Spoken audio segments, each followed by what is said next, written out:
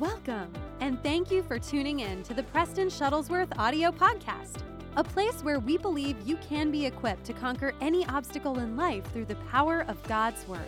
We have a mission and believe that whatever problem you might be facing, God has a word that can lift you out of your trouble. Now, here's your host, Preston Shuttlesworth. What's up, and welcome back to the podcast. Very happy you're back listening and tuning in, and it's going to be a great podcast today. I'm going to go into the topic of divine healing and biblically why God can't be glorified through something called sickness and disease.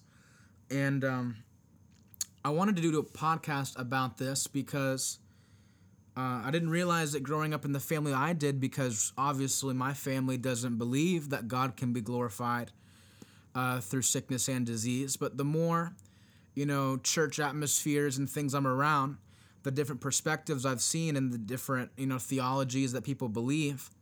And it's very disheartening and grieving to me to know that there's a lot of good people in the world today, a lot of good Christians, that pray every day and go to church all the time and, are good people, good Christians, have good hearts.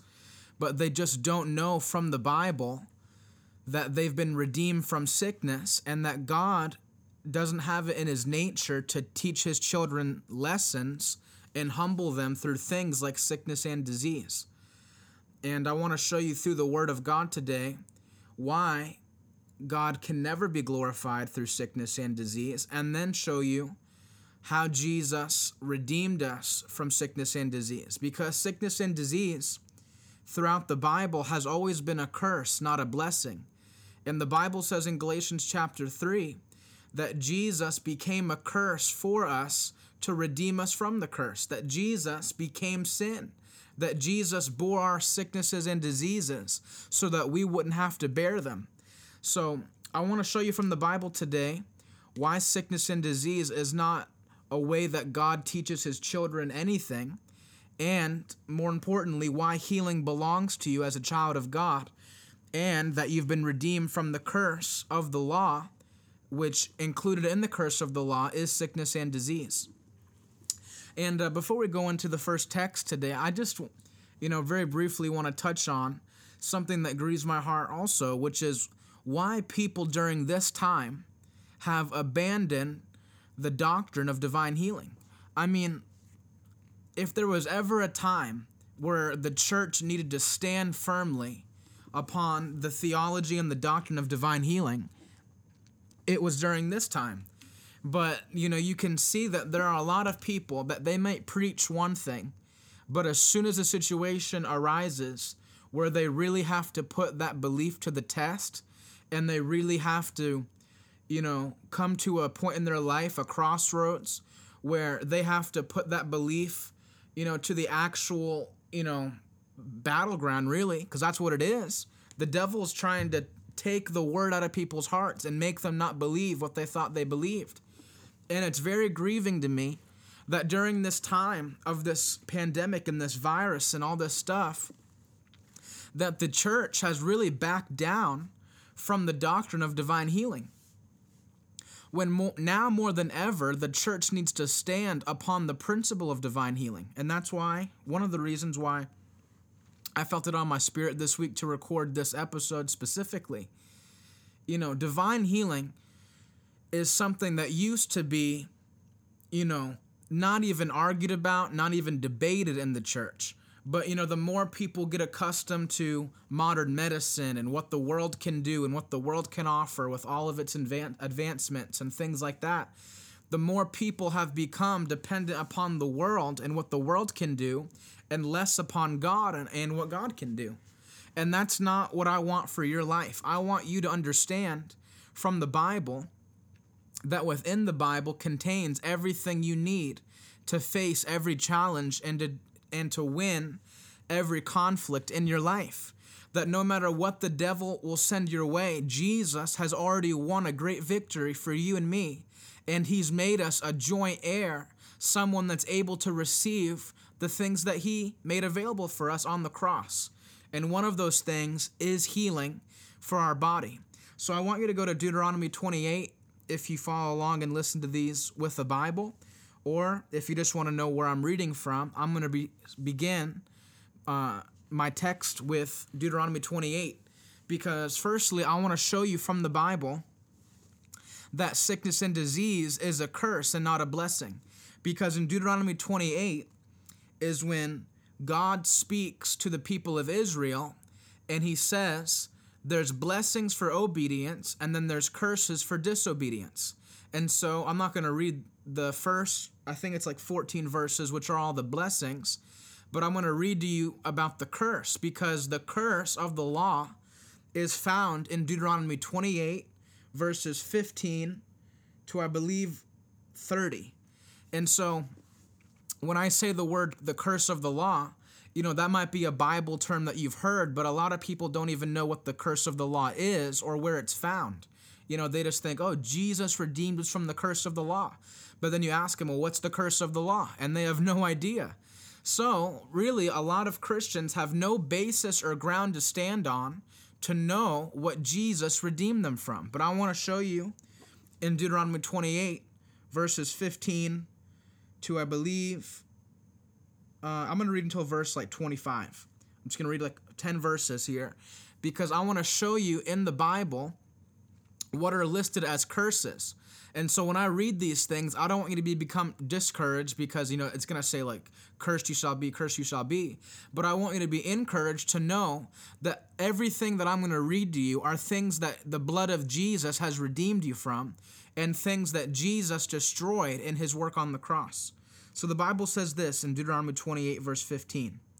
It says, "If you will not obey the voice of the Lord your God, or be careful to do all his commandments and his statutes that I command you today, then all these curses shall come upon you and overtake you. Cursed shall you be in the city, and cursed shall you be in the field.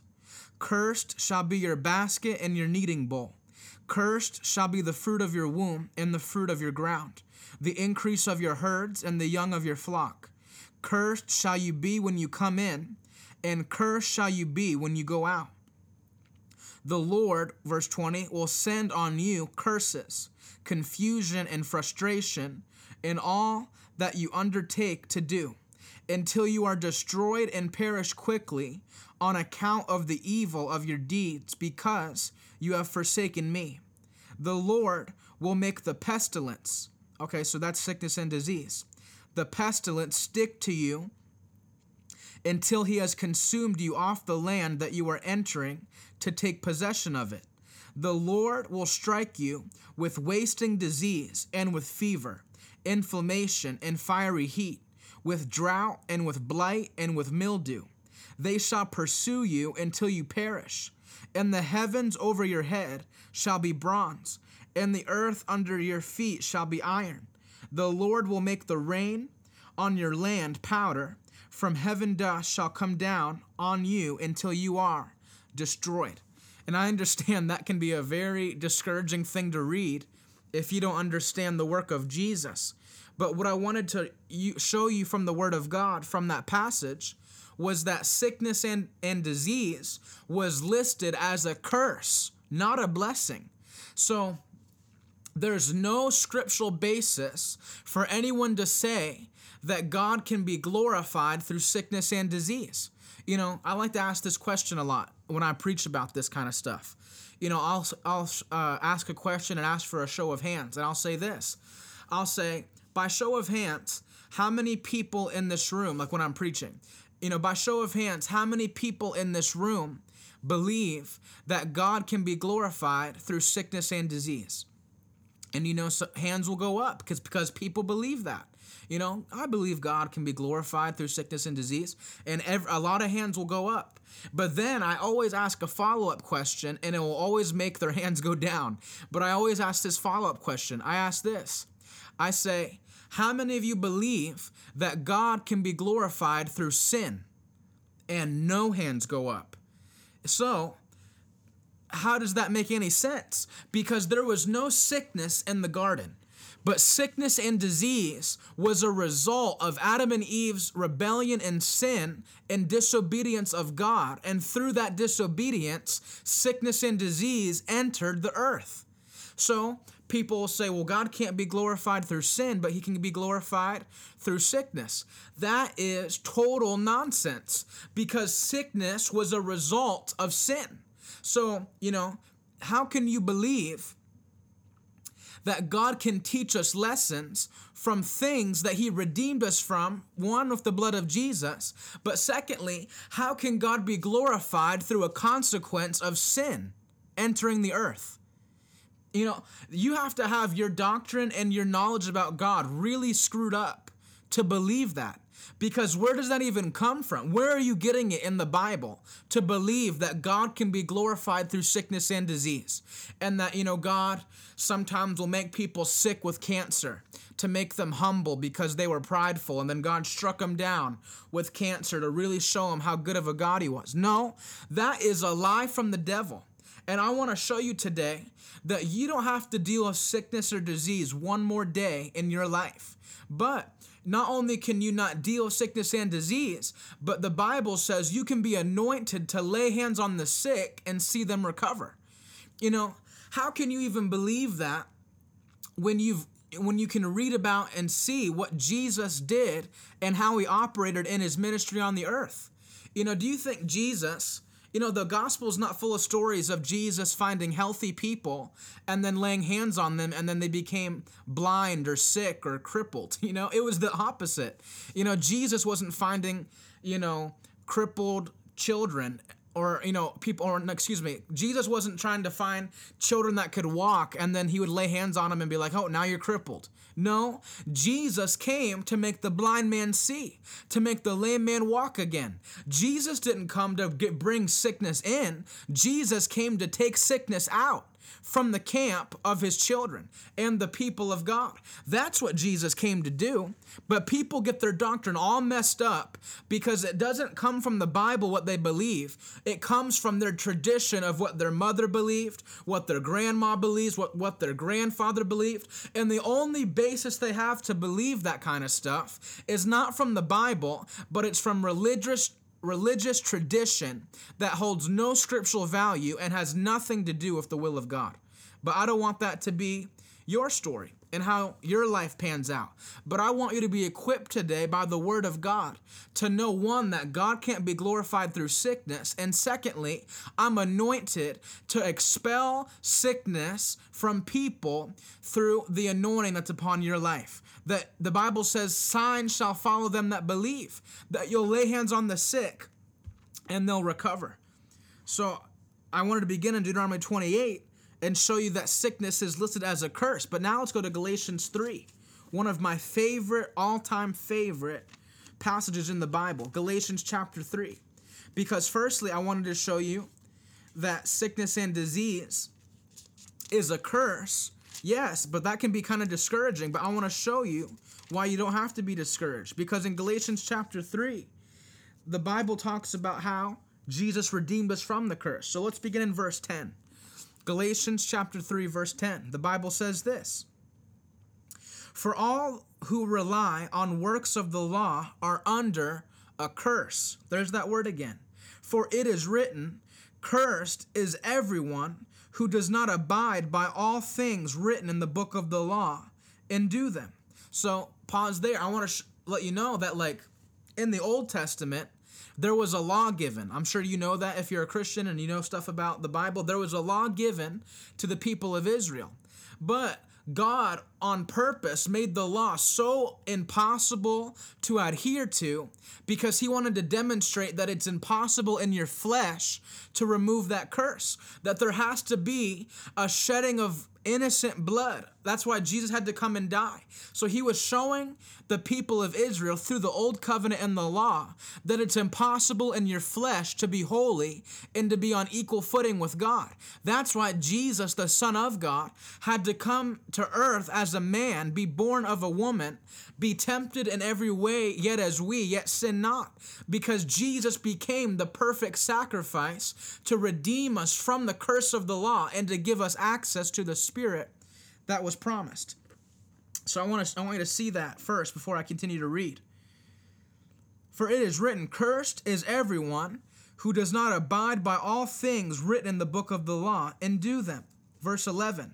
Now it is evident that no one is justified before God by the law. So I want you to see that. That's what I was trying to explain. No one can be justified before God through the law, meaning you can't attain holiness and righteousness under the old covenant because the law was impossible to adhere to 100%, and it was like that on purpose. But listen to this. For the Bible says, for the righteous shall live by faith. Verse 12. But the law is not of faith. Rather, the one who does them shall live by them. Verse 13. The best, to me, my favorite verse in the whole Bible. Verse 13 of Galatians 3. Christ redeemed us from the curse of the law by becoming a curse for us. Hallelujah. For it is written, cursed is everyone who is hanged upon a tree, so that in Christ Jesus the blessing of Abraham might come to the Gentiles. This is powerful. So that we might receive the promised Spirit through faith. Hallelujah. So, like I said, there's no need to be discouraged from me, reading the curse of the law, because it makes you happy to know that not only did Christ redeem me from the curse, but he gave me access to the blessing and the promise of Abraham. That even though I wasn't born by Jewish blood, the blessing that was upon the Jewish people now has been granted to me through the work of Jesus upon the cross. That Jesus became a curse for me to redeem me from the curse of the law, which is listed in Deuteronomy 28. And like I said, what was part of that curse? Part of that curse was sickness and disease. The Bible talks about the mildew and the blights and the fever and all these things that were listed as part of the curse. That, all these things shall affect your body. The plagues shall affect your body. That was in the curse. But Jesus came to redeem us from that curse. So all of those curses are now annulled and have no effect, but now I have access to the blessing through faith. Hallelujah. That's powerful. Jesus redeemed you and me from the curse. So again, what sense does it make for God to teach us a lesson through something he spent so much to redeem us from? God gave the greatest offering and the greatest seed ever sown. He sowed his only begotten son, Jesus, into the earth to redeem us from that. So why then in turn would God undo what he did through the sacrifice of the blood of Jesus to then just give us those things anyway? Is God insane? How insane does that sound when I really tell you it in plain English? That people really believe that. People believe that God sent Jesus to the earth to redeem. Maybe they don't even know about Galatians 3. Maybe they haven't read it or gotten the revelation of it. But what sense does it make for God to go through all that effort of sending Jesus to the earth? For Jesus to go through all that effort to step out of the throne of heaven, to come to be born through a woman, live a perfect, blameless life, to die on the cross for our sins, and then after all of that, taking the stripes upon his back to heal us, all of those things, all of the effort that God and his son Jesus went through to do all those things for us, to then just to teach us a lesson by giving us sickness and disease anyway. Makes no sense whatsoever. If you're taking notes or you write notes for these podcasts, I want you to write this down. I want you to write down, the only way God can be glorified through something he redeemed me from is when he takes it from me. I'm going to say that again. The only way God can be glorified through something he redeemed me from is when he takes it from me. Yeah, takes it from me, not gives it to me. Because God is not a child abuser. Think of it in the natural realm. How crazy would it be? You would call Child Protective Services if something like this happened. But how insane would it be if you went to someone's house that had little children and, those children were getting in trouble, and they weren't doing things right. They weren't being the best behaved kids in the world. And so in return, that parent took that child by the hand, turned on their stove to the highest temperature, and forced their child's hand upon that hot stove and burned their skin. And then afterwards said, you see, that's what happens when you don't listen to me. I'm gonna do something to hurt you eternally and really just, beat the crap out of you, because that's what love is. That's not how God works. And God is not a child abuser. But a lot of people that grow up without the knowledge of the redemption from the curse live their whole life thinking that that's how God is with his children. That is not how God operates. God teaches by instruction, not destruction. So instead of taking the child's hand and putting it on a hot stove, all God has to do is speak by his word to say, hey, don't do that. Don't touch that stove. Don't speak that way. And he corrects his children by instruction and not destruction. Because sickness and disease has no benefit in any area of life. It's not something that has any beneficial value. It doesn't benefit your body, doesn't benefit your mind, doesn't benefit your spirit, doesn't benefit you emotionally. It damages all of it. Because when sickness comes, not only does it affect the person that has the sickness, but the entire family sometimes can go through these hard struggles because of a disease. That, a 12-year-old child loses his mother because of cancer. Do you think that he likes that? Do you think he's like, oh, wow, that cancer that took my mother's life, that really taught me how to, do these sort of things? What? No. He's going to hate cancer with all of his heart because it took someone from this earth that he loved.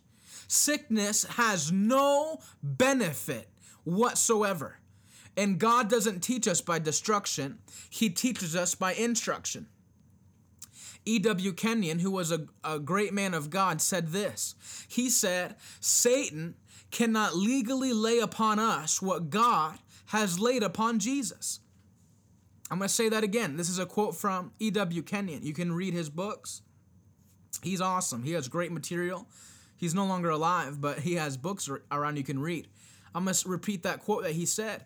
He said, Satan cannot legally lay on us what God has laid on Jesus. That's absolutely right. So anything that Jesus bore for us, we no longer have to bear. And that includes sickness and disease. I know I can get into blessing and prosperity and financial things. 2 Corinthians 8:9. God, Jesus, though he was rich, became poor, that through his poverty we might become rich. Okay, I could go into that, but I'm not going to do that today. Maybe I'll do that next week. I'm talking about sickness and disease today, and the doctrine of divine healing that needs to come back to the church and especially be preached to this new generation. But what happens is religious doctrine and teaching, it makes people open up their bodies to attack. Because anything that you don't have a scriptural basis to stand on, you've opened yourself up to receive. So if I believe that God can teach me through sickness and teach me through disease, then I promise you the devil will give you as much sickness and disease as you can handle because of your bad doctrine and because of your bad theology. And that's why it grieves my heart. Because people that preach that, they open up their people to attack in their body. And that's why I'll never, you'll sooner catch me dead than preaching to people that God teaches us through sickness, and sometimes God gives people cancer to humble them and teach them a lesson. That is a doctrine from the pit of hell. That is not who God is. God is Jehovah Rapha, the God of eternity that heals me. That's who he is. That's who he introduced himself as. Not the God who allows sickness in the camp, the God who takes sickness out of the camp. Psalm 105, verse 37, one of my favorite Psalms. He, the Lord, brought them out, the people of Israel, with silver and with gold, and there was not one feeble among their tribes. God delivers from sin, God blesses financially, and God heals bodily. Never forget it. It's the three dimensions of the gospel. So never think ever again that God can be glorified through sin.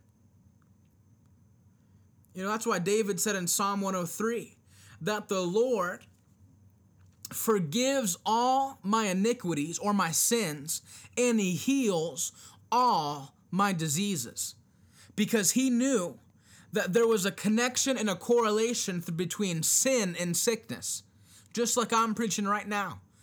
That how can God be glorified through a result and a consequence of sin entering the earth? People don't think about stuff, and they have no scriptural basis to stand on. But if you're listening to this podcast, by the end, you'll have no excuse to ever say, well, no one ever told me that God's a healer, and no one ever told me that it's God's will for me to be in perfect health and not have to deal with that kind of stuff. No one ever told me that. If you listen to this from beginning to end, you no longer have that excuse, because this is why I'm making the podcast. Because our generation has to get the revelation that Christ is our healer.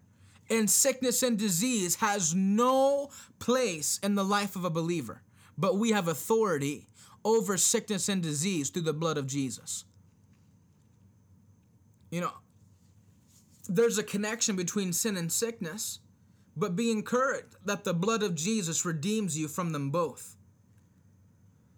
And to quote T.L. Osborne from his book Healing the Sick, he said this. He said, "There's no glory in your suffering." And that's a hard thing to preach, because people love it. People love it. People love the attention of their disease and their issue and their problem. A lot of people, there was a girl in my 6th grade class who always was sick, always had a broken bone, always was and going to a private Christian school, every day we'd have to pray for this girl, and it would become annoying. And we found out after she left the school that she was something called a hypochondriac. And I had never heard this word. I was 12, 13. I'd never heard that word. But basically what that means is you think you're sick all the time, but really you're perfectly healthy. And so we would have to pray. We were praying for this girl every day because she was always sick, always had a broken bone or some issue or some problem. And then we wasted all that time because we found out that she really wasn't sick. She had an issue in her mind where she always thought she was sick and always thought she had a problem. That's a demonic oppression. But for people to think, oh, God can be glorified through that. God can really, show his nature through that. That's foolish. I'm trying to edit because it upsets me that people think that about God. It makes me mad that people talk about my creator, my savior, my healer, like he's some abusive parent that doesn't care about his children, like he's some psycho that's just sending cancer to little kids and crippling people and making people blind to show his nature. Come on. Think about it. Either God is good and perfectly good and there's no evil in him, or he's not who he said he is. There's no glory in your suffering. People love it, man. Oh, I'm sick. Keep me in your prayers. And they don't want you to be well. They don't want to be healed. All they want is your pity. All they want is you to feel bad for them and go, oh, did you hear about so-and-so? And and they just love the attention of their sickness. They love the attention of their ailment and their problem. They don't want to be healed. They don't want to be set free. They just want the attention of the suffering. But T.L. Osborne said, there is no glory in your suffering because Jesus already suffered for me. So why do I have to suffer something that Jesus already took for me? Jesus suffered, bled, and died so I don't have to suffer and die.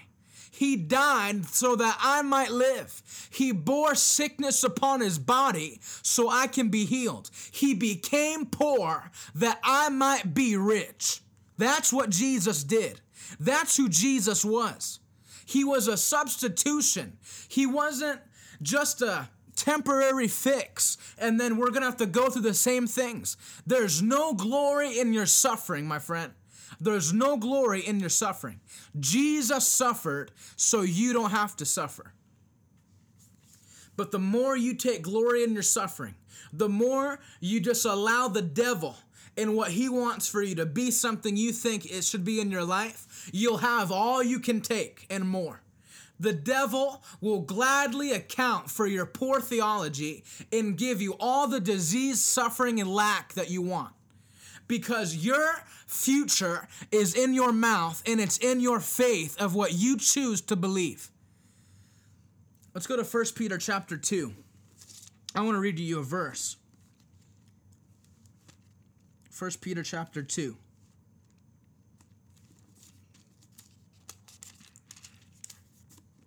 First Peter chapter 2, verse 24. The Bible says this about, hallelujah. Verse 24. This is about Jesus. Verse 24. He himself, Jesus, he himself bore our sins in his body on the tree, that we might die to sin and live in righteousness. By his wounds you have been healed. For you were straying like sheep, but have now returned to the shepherd and the overseer of your soul. Verse 20, I'm going to read it again. Verse 24. He himself, that's Jesus, he himself bore our sins in his body on the tree, that we might die to sin, hallelujah, and live in righteousness. By his wounds you have been healed. Not will be healed. Not one day you'll be healed. Not if you pray 1,000 Hail Marys. Not if you go to church every Sunday. You have been healed. It's past tense. It's done. That's why Jesus said on the cross in his last breath, it is finished. It's over. It's accomplished. I fulfilled the will of God, the Father. It's done. Game over, devil. I won the victory and I've made my people conquerors. That is Jesus. Hallelujah. Verse 24. I'm going to read it again. He himself, Jesus, bore our sins, listen to this, in his body. Hallelujah.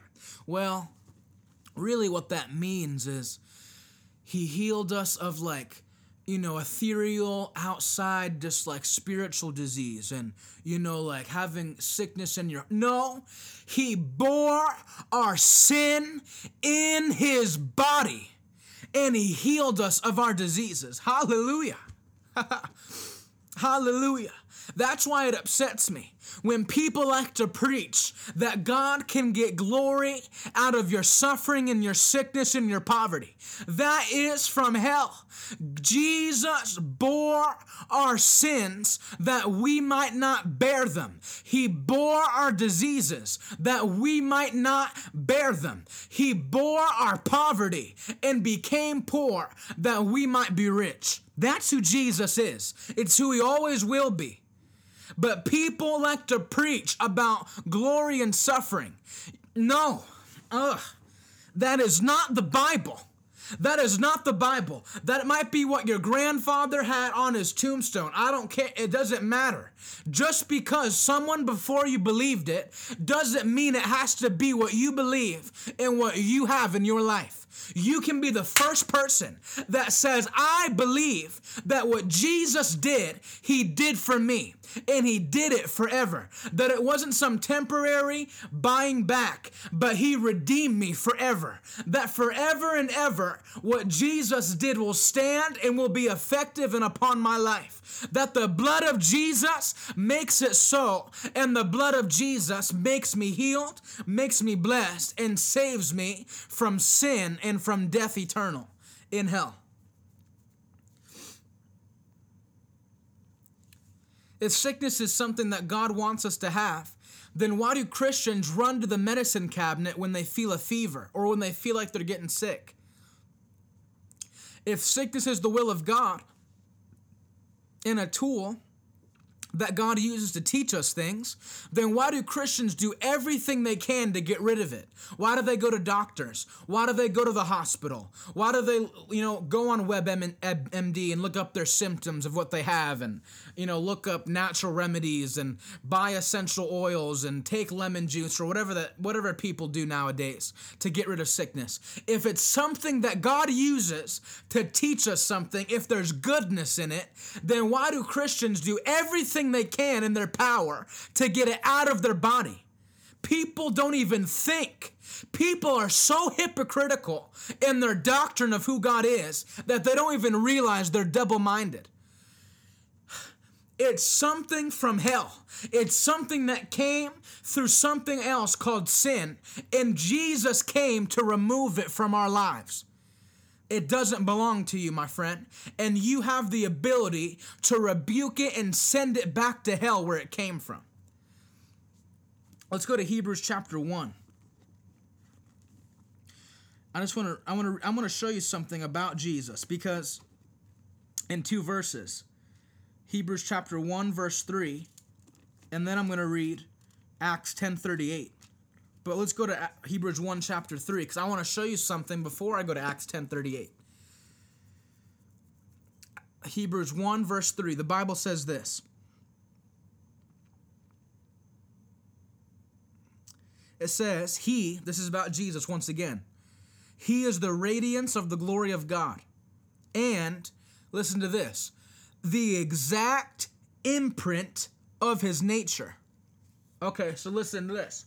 Jesus was the exact imprint of His Father. Hallelujah. I want to show you something in a second when I go to Acts chapter 10, but listen to this again. The exact imprint, the ESV says, of His nature.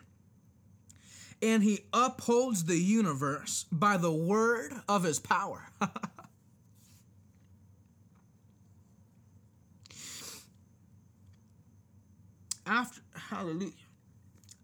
After making purification for sin, again, you see the connection. He sat down at the right hand of the Majesty on high, having become as much superior to angels as the name He has inherited is more excellent than theirs. I love Jesus, man. I love Jesus. Hallelujah. Verse 3 again. He is the radiance of the glory of God and the exact imprint of His nature, and He upholds the universe by the word of His power. After making purification for sins, He sat down at the right hand of the Majesty. Hallelujah. Having become much superior than the angels, as the name He has inherited is much more excellent than theirs. Okay, let's go to Acts 10:38, because I want to connect that scripture to Acts 10. Acts chapter 10, verse 38.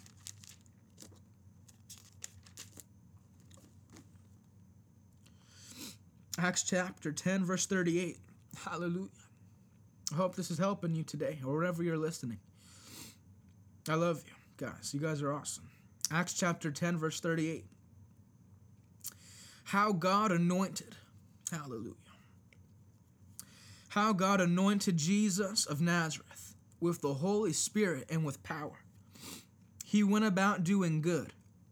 What was the good things He did? Healing all who were oppressed by the devil, for God was with Him. So the reason I went to Hebrews chapter 1 verse 3 was because I wanted you to see that part of the scripture where the Bible says Jesus was the exact imprint of His Father and had this exact imprint of His nature. Because and that means anything that Jesus did while He was on the earth in His ministry was the exact will and replicate. How do you say that word? Duplicate. I'll say that. I can't say replication. Jeez. It was the exact duplicate of what God was and who God is. So, Acts 10:38, what did He do while He was on the earth? He went about doing good and healing all who were oppressed of the devil. So people will say, well, God's will is to teach us things through sickness because he's glorified through it. How is that possible? How is it possible if Jesus is the exact imprint of the nature of the Father, and what he did on the earth was heal everyone who was oppressed of the devil? How? Where are you getting it from?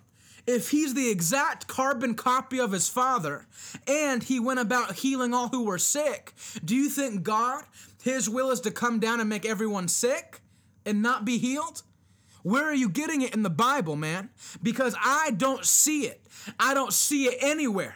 And when I read about Jesus and I see the things he did while he was on the earth, he was a healer. He was someone that set people free. He didn't come to bring chains on and put burdens on. He came to break the heavy yoke and the burden of people and give them an easy burden and a light burden and an easy yoke. He didn't come to make life more difficult. He didn't come to bring sickness to the people. He came to heal the people from the effects of the devil and the effects of sin. Hallelujah. Hallelujah. That's who Jesus was. That's who Jesus always will be. He was the exact copy and imprint of his Father, and he went about healing all. Capital A, capital L, capital L. Not healing some, not healing only Jewish people or only white people or black people. He healed everyone who was oppressed of the devil. And that's who he is right now. For Jesus Christ, Hebrews 13:8, is the same. Hallelujah.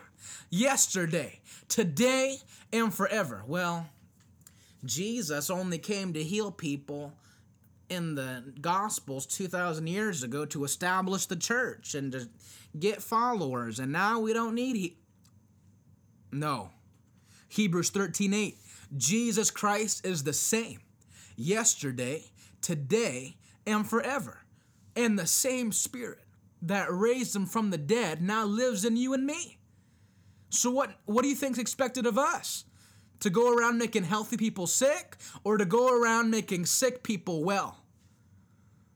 It's your duty as a believer to see the sign of healing.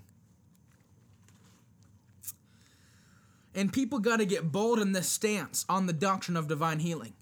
Because this whole COVID thing, the whole pandemic, has made people that were faith teachers bow to disease. And that grieves my heart. And I know for a fact it grieves the heart of God. Because the Bible says anything done outside of faith is sin unto God. It wasn't faith to close down church because of a sickness. It's not faith to wear a mask in a worship service. It's not faith to even wear it walking in the building. That's called a spirit of fear. And that, my friend, does not come from God. It comes from the devil. For you have not received a spirit of fear or timidity, but of power, love, and a sound mind. So tell me where these people are getting their doctrine from and why they're backing down from divine healing. Because it grieves my heart and it grieves the heart of God. I promise you, man. I promise you, God is grieved. Got to get bold in your faith, especially as a young person. You know, I'm 21 years old. I haven't been around the world yet. I haven't built a church or planted churches yet. I haven't done a whole lot. But I can tell you, call me prideful, call me whatever you want. But I know that not many people have the kind of faith I have about this. And it hurts me because I know if people did, things would change. Because faith is the currency of heaven. You can't make transactions with God and have things that are in God's word without faith. Faith is what unlocks what God has in his word. Without faith, it's impossible to please God. For those that come to God must believe that he is and that he's a rewarder of those that diligently seek him. Faith is the currency of heaven. Faith is how you make transactions from the word, okay? There's a menu, there's a list of things that I can possess from the word of God, but faith is how I actually make them active in the life of my life. And the sooner you realize what's in God's will for your life, the sooner you'll walk in the full manifestation of what he wants for your life. Faith is the currency of heaven. I want you to turn to Mark chapter 5, or I'm going to turn there if you want to know where I'm going. Because I want to read about the story of the woman with the issue of blood. And I actually just want to read a couple verses at the end of the story to show you something about that healing that's very, very interesting. Let me find it here. Okay, yeah, Mark chapter 5, verse 21. The Bible says this: "And when Jesus had crossed again in the boat to the other side, a great crowd gathered about him, and he was beside the sea. Then came one of the rulers of the synagogue, Jairus by name." Excuse me, I think I'm in the wrong place. Yeah, sorry. Let's go to verse 25. Excuse me. I apologize. Verse 25 of Mark 5. "And there was a woman who had a discharge of blood for 12 years, and who had suffered much under many physicians, and had spent all that she had. But she grew no better, but she rather grew worse. She had heard the reports about Jesus, and came up behind him in the crowd and touched his garment. For she said, 'If I can touch even his garments, I will be made well.'" Verse 29, "And immediately the flow of blood dried up, and she felt in her body that she was healed of her disease." Verse 30, "And Jesus, perceiving in himself that power or virtue had gone out from him, immediately turned about in the crowd and said, 'Who touched my garments?' And his disciples said to him, Can't you see the crowd pressing around you? And yet you say, 'Who touched me?' And he looked around to see who had done it. But the woman, knowing what had happened to her, came in fear and trembling, and fell down before him and told him the whole truth." And I love Jesus. Verse 34, "Jesus said to her, 'Daughter, your faith has made you whole.'"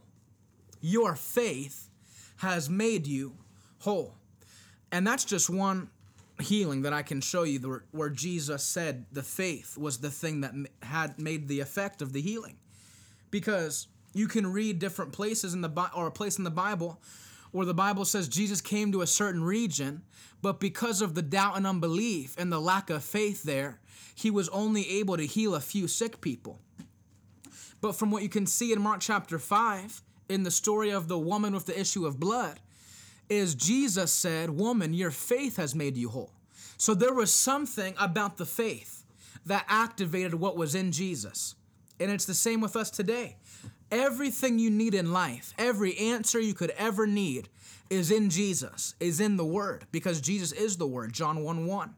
So the illustration, obviously you can read the story for what it is, but the revelation from the story is that Jesus is the Word. And so the woman had the faith because of the reports that she heard. I like to think of those as she heard some good preaching. So she heard the reports that Jesus is a healer. So she said, "I'm going to prove this for myself. I'm going to see if that really is true, that Jesus is a healer and he can do these things, because I have an issue. I have an issue of blood."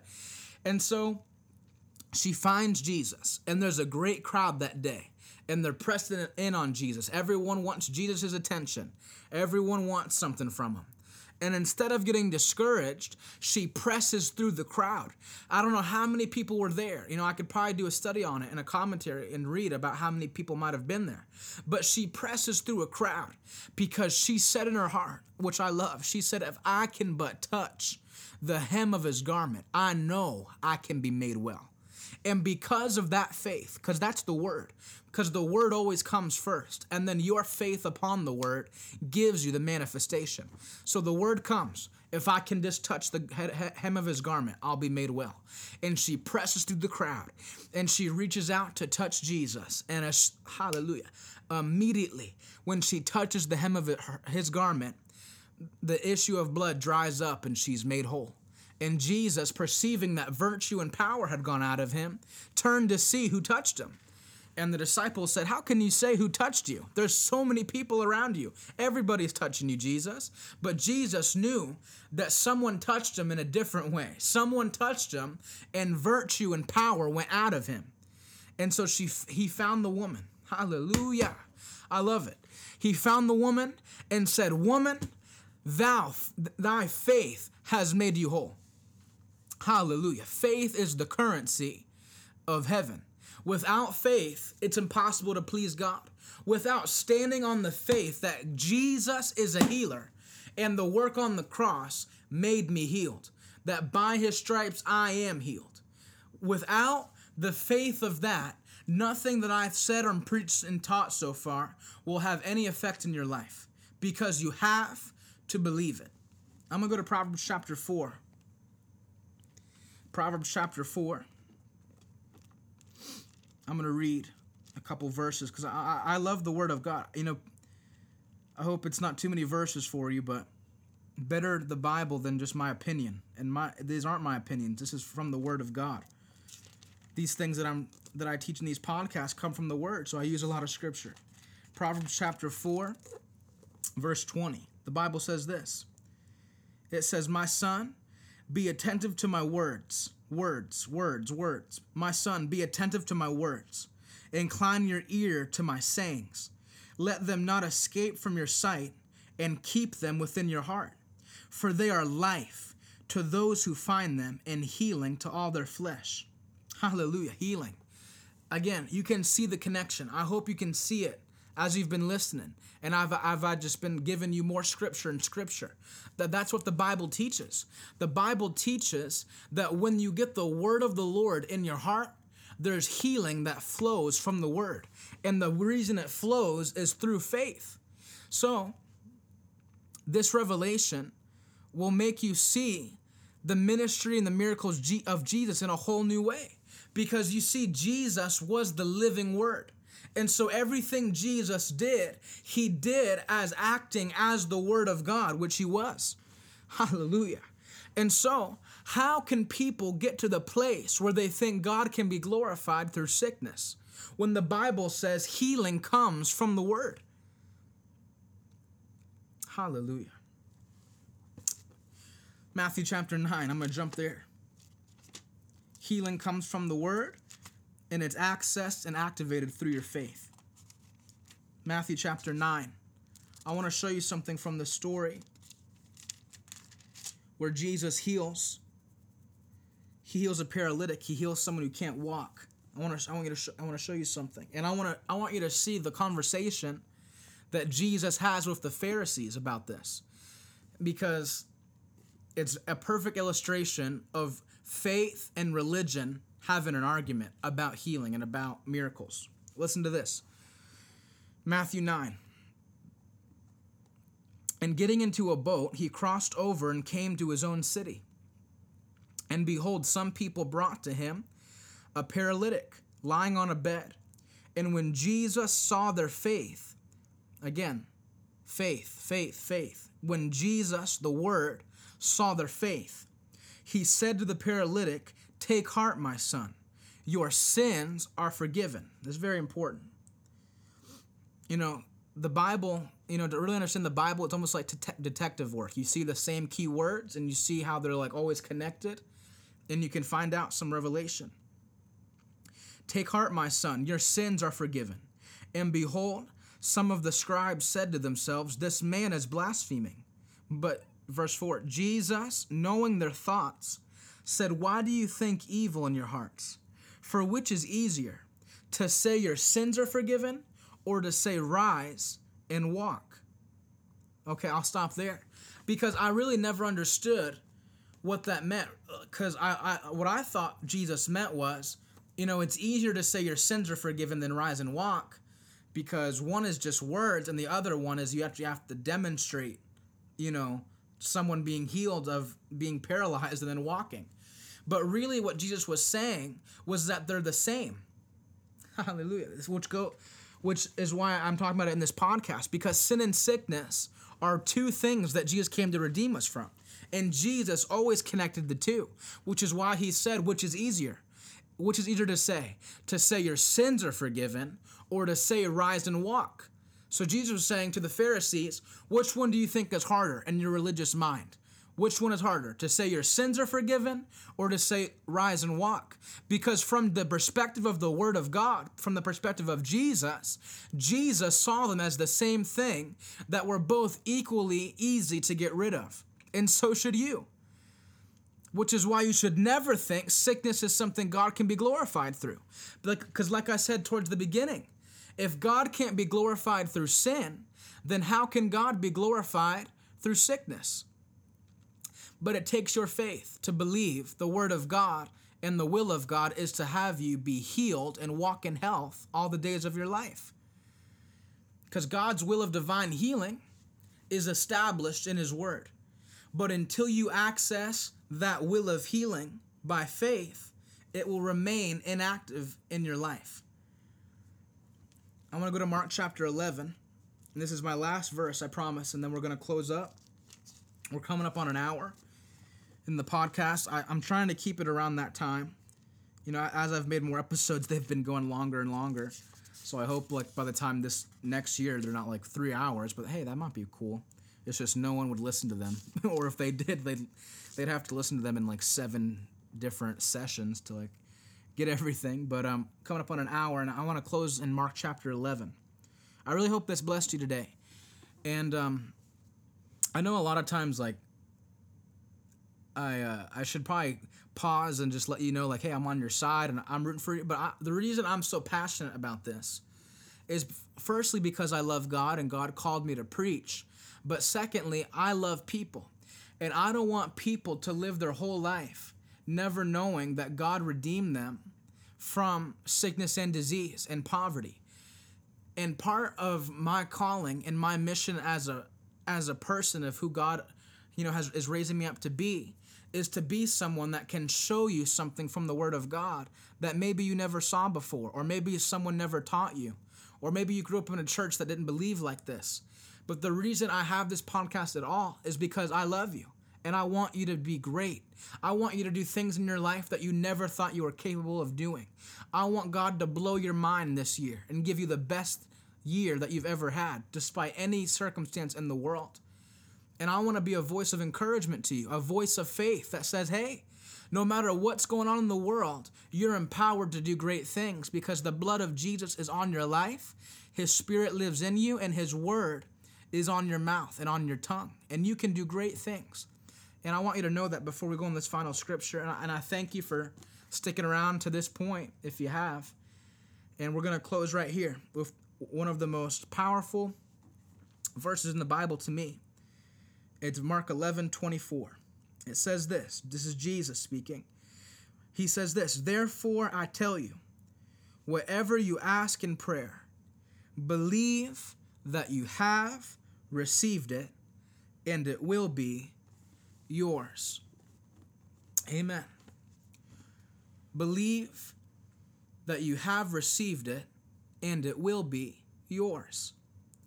I want to encourage you in your prayer life. And the next time you go to pray, maybe you've never had a moment where you've prayed to God from a standpoint of faith, of saying, God, I know your word declares this about me. God, I know your word declares I can be healed and I can be set free from anything in my life. Generational curses can be broken. God, I know your word says all these things now. And God, I understand my faith will activate what you've given me to believe in your word. So God, right now, I don't believe that I'm getting it one day. I don't believe that, eventually if I just keep praying, it will come. But God, Jesus said, when you pray, believe that you have received it and it shall be yours. That's powerful to think about. Jesus said, don't believe that it's coming. Don't believe that it's on the way. Don't believe that if you pray hard enough or if you go to church, every Sunday, then it will happen.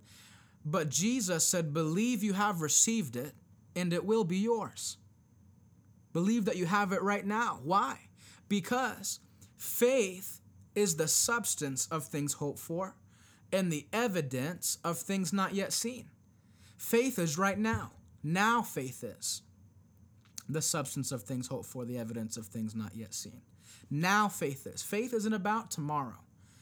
Faith is about today. Faith is I receive everything that God has for me, and I receive it right now, today. You don't have to wait one more day. You don't have to wait until you're 30 or a period of life where you think now you're able to receive everything that God has for you. And I'm not saying that there's things that won't be reserved in your path and plan of life that God has for you for certain seasons and stuff like that. But a lot of things, everything you'll ever need, are things that you can possess right now. You don't have to wait 30 years to receive healing in your body. You don't have to wait 20 years to receive salvation for your soul. You don't have to wait 50 years to receive blessing financially and to receive prosperity. You can receive all of those things now through the currency of heaven, faith. And I never want you to ever again think that sickness and disease is something that God can be glorified through. For how can God be glorified through something that he redeemed us from? You're redeemed. You've been bought with the blood of Jesus. You've been made a new creature in him. You have a new spirit. You're a new creature.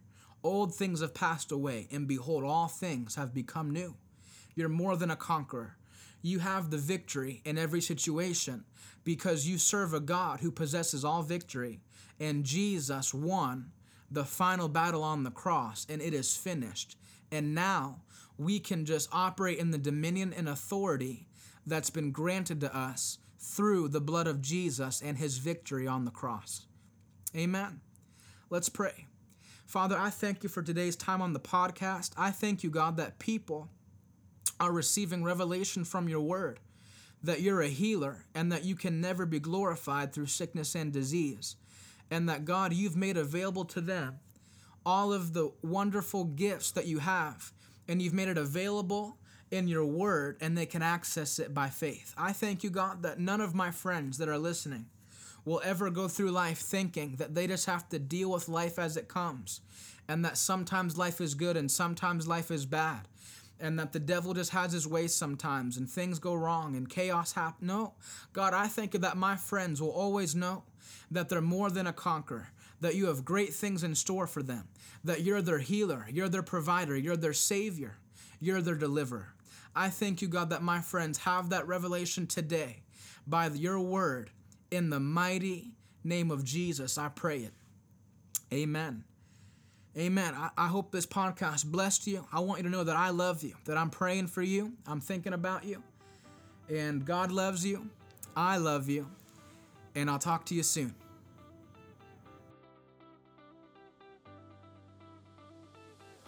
Thank you for listening to the Preston Shuttlesworth audio podcast. To stay connected with Preston and for booking information, make sure to follow him on social media on Instagram and stay tuned for our upcoming ministry website.